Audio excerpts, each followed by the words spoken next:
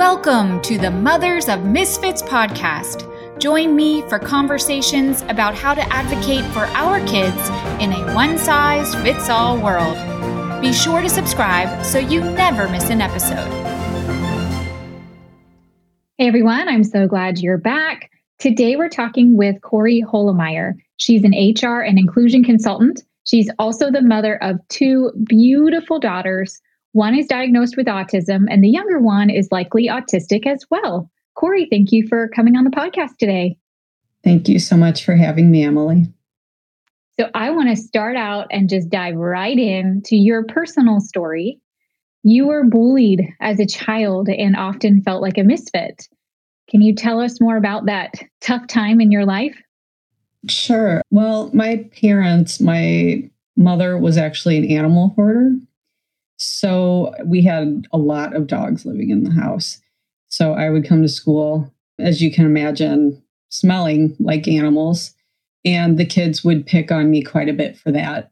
There was really nothing I could do about that. So I just had to live with it. And, I really wish that a teacher would have stepped in and tried to do something. But, that I have a teacher education. And a lot of teachers, it seems like they don't want to get involved in those sorts of situations because they're sticky and it's complicated. And, but I really would have appreciated someone to help me.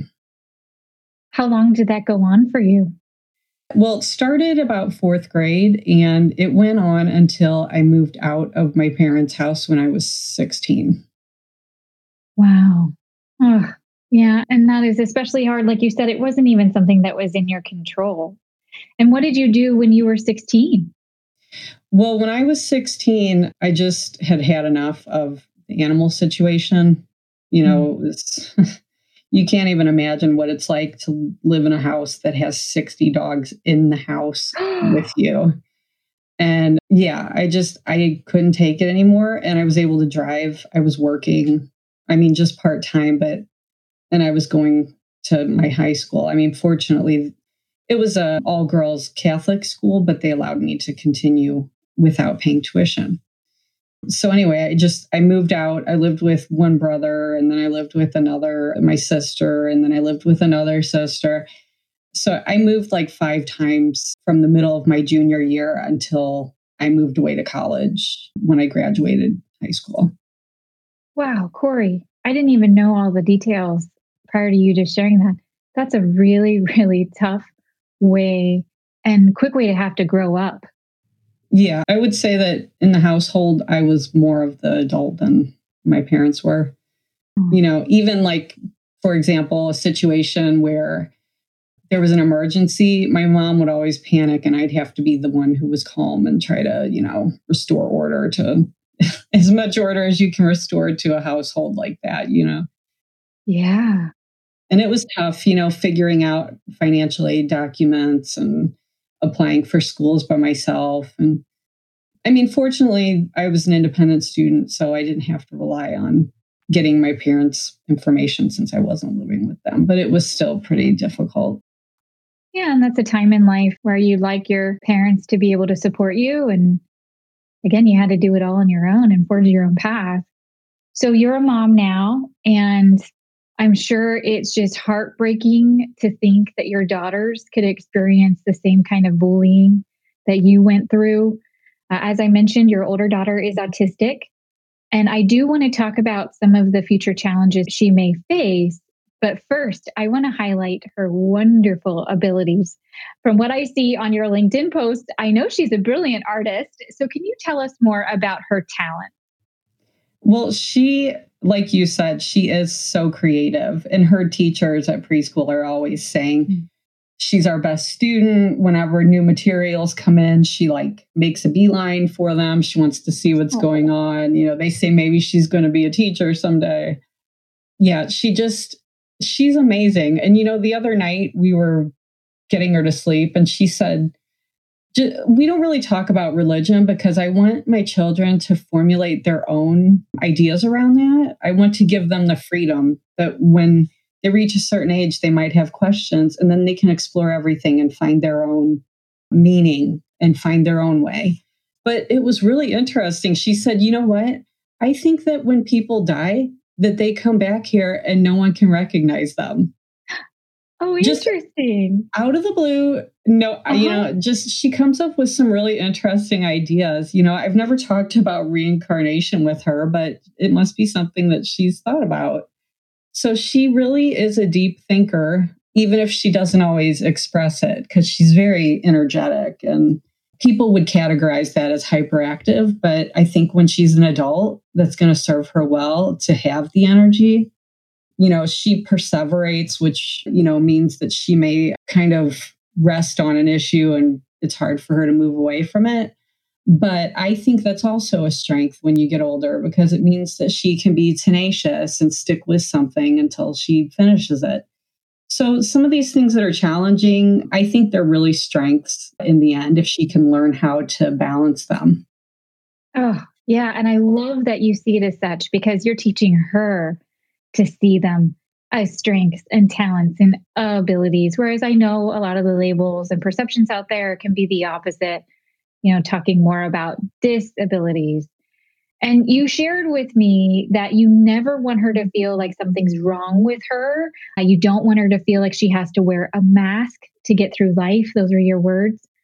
What are the challenges that you see ahead of her? The challenges I see ahead of her are that I don't think she always understands why people are doing what they do. And I have to say, I can relate to that. I think anyone can. Yeah, fair. So I think it's harder sometimes for her to understand, social behavior. But also she doesn't advocate always for herself. So I'm always telling her, this is not acceptable behavior. If someone does this, I want you to tell them to stop. I want you to tell the teacher, those things are not allowed.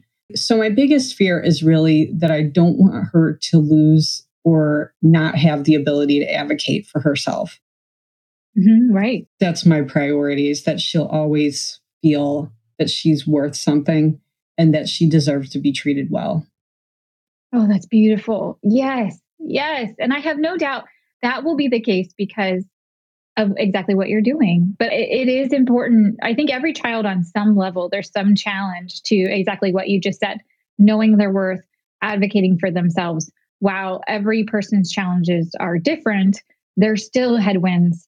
And having our kids know their inherent value and that they can't do anything to change that or jeopardize that is critical when they stand up against some of these things that we know they're going to go through, either, personal challenges, societal issues, challenges in schooling. And actually, on that note, you're passionate about educational reform, particularly for autistic students.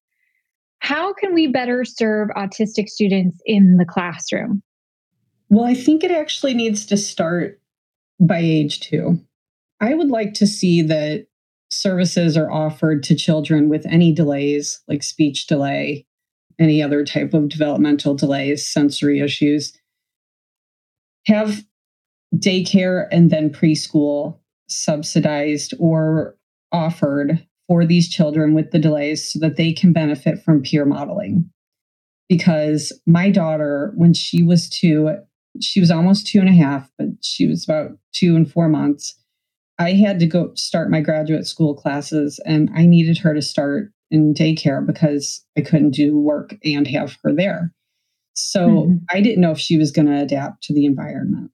She was very afraid of the other children. When she first started, she wouldn't eat. So I suggested, let's let her go to a table that's, at the back of the room by herself. I actually provided meals for her to eat because I knew what she would like. Eventually, she was able to adapt to it and move up to the table with the other kids and start eating. I let her set her own timetable, and being around other children has made her blossom. I mean, it helped her so much to be able to interact with other kids, see what they're doing. It helped bring her more into doing things and interacting with the world and even just, being artistic. So I'd like to see that happen with other children, but a lot of parents are afraid to put their kids into daycare or preschool when they have these issues. So I would start there because that's when it's the easiest. But I'd like to see a lot more changes happening, in the K through 12 area too, for all children, really. There's a very patriarchal mindset of we know what's best for your child more than you do as a parent because we're teachers and we've seen it all. But that's not true. They don't know your child because your child is unique. So you do know your child best more than anyone else. And you should have a voice and a say in what's happening with your child, equal to or more than, what a teacher thinks needs to happen. So I'd like to see more of that. I'm so glad you said that because it is very intimidating. I've been in those meetings and had those conversations where you're with educators, I'm sure very well intended, but you can feel so certain and passionate going into that meeting. And then you just feel yourself shrinking, right? And questioning yourself, or am I crazy? Or maybe I don't know what I'm talking about. But you're right. And it's worth reiterating. We know our kids best, and we are absolutely their best advocate. Until they can advocate for themselves, or even as they're doing it for themselves, we're right there with them. And it's important to remember that and keep up that confidence as we go into those conversations that can be kind of tricky and intimidating. Corey, is there a lost opportunity to continue some of that social skills education throughout K through 12 and not just at the preschool and daycare level? Yeah, I'd say there is not enough emphasis on the social skills and the speech ability. I mean, they do offer, because they have to offer now, the therapies on site, such as speech therapy. But there should be more focus on socializing and, helping, more explanation, actually working with the children. A lot of times what you see happen is there'll be a child and they have a paraprofessional who's like hovering over them. And a lot of times the paraprofessional is actually doing everything for them, which is not what they're there to do. What I think would be better, if your child needs extra help and a teacher isn't going to be able to do that, have a paraprofessional available, but they don't need to be right there with the child. It kind of makes a stigma for the child who's there because, other students are like, well, why do they have someone there? And, the child is like an outcast then because they have this person with them. Maybe the child is behaving in ways that other kids don't understand. And I think that also needs to be addressed. We have HIPAA protections, so we can't just come out and say, hey, this student is autistic or this student has ADHD. But we can say, you know what, to all the other children, people act differently. And this is how this student acts. And we're all going to be okay with that. Like, teachers need to say that and set an example. Like, this is okay. And we don't need to criticize them or think there's something wrong. So there are a lot of lost opportunities. Focusing on teaching skills that aren't necessarily going to help some of these kids get by independently in life when they're older. And the goal on most IEPs is to get a job. That's their goal. And some of the things that they spend a lot of time working on are not going to help them get a job. And the evidence of that is in a statistic that you shared with me that just blew me over. I was shocked. You said that 80 to 85% of autistic individuals are unemployed, and that's even with a college degree in some cases. So what is happening there? I didn't realize how serious of a problem that is in adulthood. There's a lot of problems there, and it starts with just applying for a job. The process, just think of a neurotypical person, what you have to go through to apply for a job and how stressful it is to look for a job. You have some of these systems where you have to upload your resume and then you have to type everything in. That can be very frustrating for someone who has a low tolerance for that type of, thing that seems unnecessary, but you have to do it, I guess. So there's that. They may not, let's say once they get an interview, there's a lot of challenges there for autistic people because, they may disclose or they may not disclose, because you disclose before an interview, then, all of a sudden maybe the interview is canceled and the job's not available anymore. So, but if you don't disclose, then perhaps the person has trouble making eye contact, or they're kind of like fidgeting around a lot, like, with their hands opening and closing, or maybe they wore something that you wouldn't expect for an interview, but they have sensory issues. So that's very comfortable for them to wear what they're wearing. So there's a lot of issues, and some of the questions can be very difficult for them to understand. A person who maybe takes things literally, or if there's a question like, what would you do if this happened? Like, that's too open-ended for some autistic people. They don't understand exactly what's being asked all the time. So I'd say our traditional interview process is not really beneficial for certain types of people. And I think it's not even really necessarily a good process for all of us. So for those companies that are interested in being more inclusive and recognize the issues that you're pointing out, but just don't even know where to start, what are some small steps, baby steps that we can do as a society, and particularly as company leaders, to make this a better process overall for all individuals? Well, I think it actually has to start with creating a culture of psychological safety for all employees, because then people are free to say what they think without repercussions. A person can offer feedback without fearing that they're going to lose their job, for example, or just they feel that they can be themselves at work. Like, they can bring all of their identities. A person can be autistic. They can be a lesbian. They can be a person of color. Whatever they are, they feel like they can actually be who they identify with at the workplace. So that's the first thing that needs to happen, because, even if we change the application and the interview process, a lot of autistic people, when they get into the job, it's not an environment that's welcoming. And I think it's fair to say that that's true for a lot of people who are marginalized.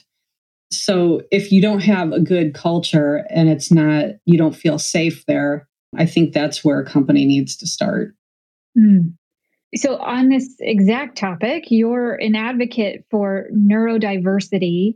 And I think that might be an unfamiliar term for some listeners. I know I've been seeing it a lot more, though. Can you explain that concept and, just to piggyback on the conversation we've been having so far, why it really is so important and how we all benefit when we have neurodiversity, particularly in the workplace? Well, neurodiversity is actually a term that was coined by Judy Singer. And it's actually just means that we're all cognitively diverse. We all think in a unique way. No two brains are the same. It's kind of evolved over time to be more specific, to focus more on what's called neurominorities or neurodivergent people, which would include things like, we said, autism, ADHD, dyslexia, dysgraphia, other learning differences.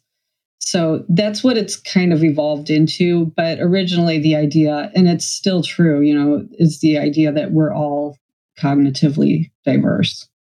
And why is it so important to have all these different ways of thinking represented, again, especially in the work environment? Well, the statistics show that all employees are happier and more engaged when there is diversity in the company. So you'll see that there's a lot of arguments made why it's good. And some of them are true, but there is some concern that it could be exploitative of some of these individuals. But anyway, what it comes down to is that it is better for everyone's experience in the organization. And it brings a lot of innovation because you have people who think differently. And when you have people who think differently, they help other people to come up with ideas too. And they're more representative of the end users or the clients of that organization, because that's a neurodiverse group as well. So, it's good for everybody. And I'm glad that there's a greater awareness around that, not just for it being the right thing to do, but it just so happens to be good for business too. And it's great when we can have a win-win in that way. So, Corey, I want to bring this back around full circle and to the parents who are listening that have kids that are in the neuro minority. What are the key things that you would advise them to do to best advocate for their child through education and then ultimately as they're looking ahead to equipping them for a career? I would definitely tell them to teach their children how to advocate for themselves. It will kind of evolve as the child gets older, but with the young children, to tell them, they have to tell the other children to stop what they're doing. They need to tell a teacher. I have had to tell the teacher that I don't want my daughter around a certain child at the preschool because he has bullied her on a couple occasions. And it's just to the point where I don't want them interacting at all. I need them to make sure that they are separated. So I would say, if your child isn't able to say it, then you need to say it for them. Maybe I'm a little bit overly cautious, but I ask almost every day, how was school today? Was everyone nice to you? Did you have a good time? What did you learn? We go through some questions. And if anything sounds wrong, then I will contact the teacher to ask about it. So I would say that. And I would also say that even though teachers are trained, they're educators, it doesn't mean that they know everything. And I went through teacher training, and you only have to take one psychology class, at least for my training that I did. But I don't think other people necessarily had to take that one because mine was a pre-K through 12 certificate. So that was a little bit different. So you have people who are experts, per se on their subject that they specialize in, but that doesn't mean that they're all child psychologists. And what it comes down to, again, they don't know your child as well as you do. So I would say don't ever let people intimidate you and belittle your ideas about how you want things handled for your child. I think that's the most important thing. Just because they're teachers and you may have a whole panel of people in front of you, and it feels like they've got all this power because they're all there. They're all part of a group. You're the outsider. But it doesn't matter because you are part of the IEP team. So you're a very important part of it. And don't be afraid to say what needs to be said and to say what you want so that your child gets what they need. Excellent advice. Corey, if folks want to stay in touch and maybe see a little bit of your daughter's artwork that pops up occasionally on LinkedIn, how do they do that? The best way would just be to connect with me on LinkedIn. So I hope everyone takes advantage of Corey's offer and go ahead and connect with her on LinkedIn and keep up with what she's doing, because she really is doing incredible work and it's going to impact us all positively. Corey, thanks again for coming on, sharing your personal story, sharing about your family, and then like I said, the good work that you are doing in the neurodiversity space. Thank you. I appreciate being here. Thanks for joining us for this episode of the Mothers of Misfits podcast. Make sure to subscribe so you never miss an episode. We also invite you to visit us at mothersofmisfits.com.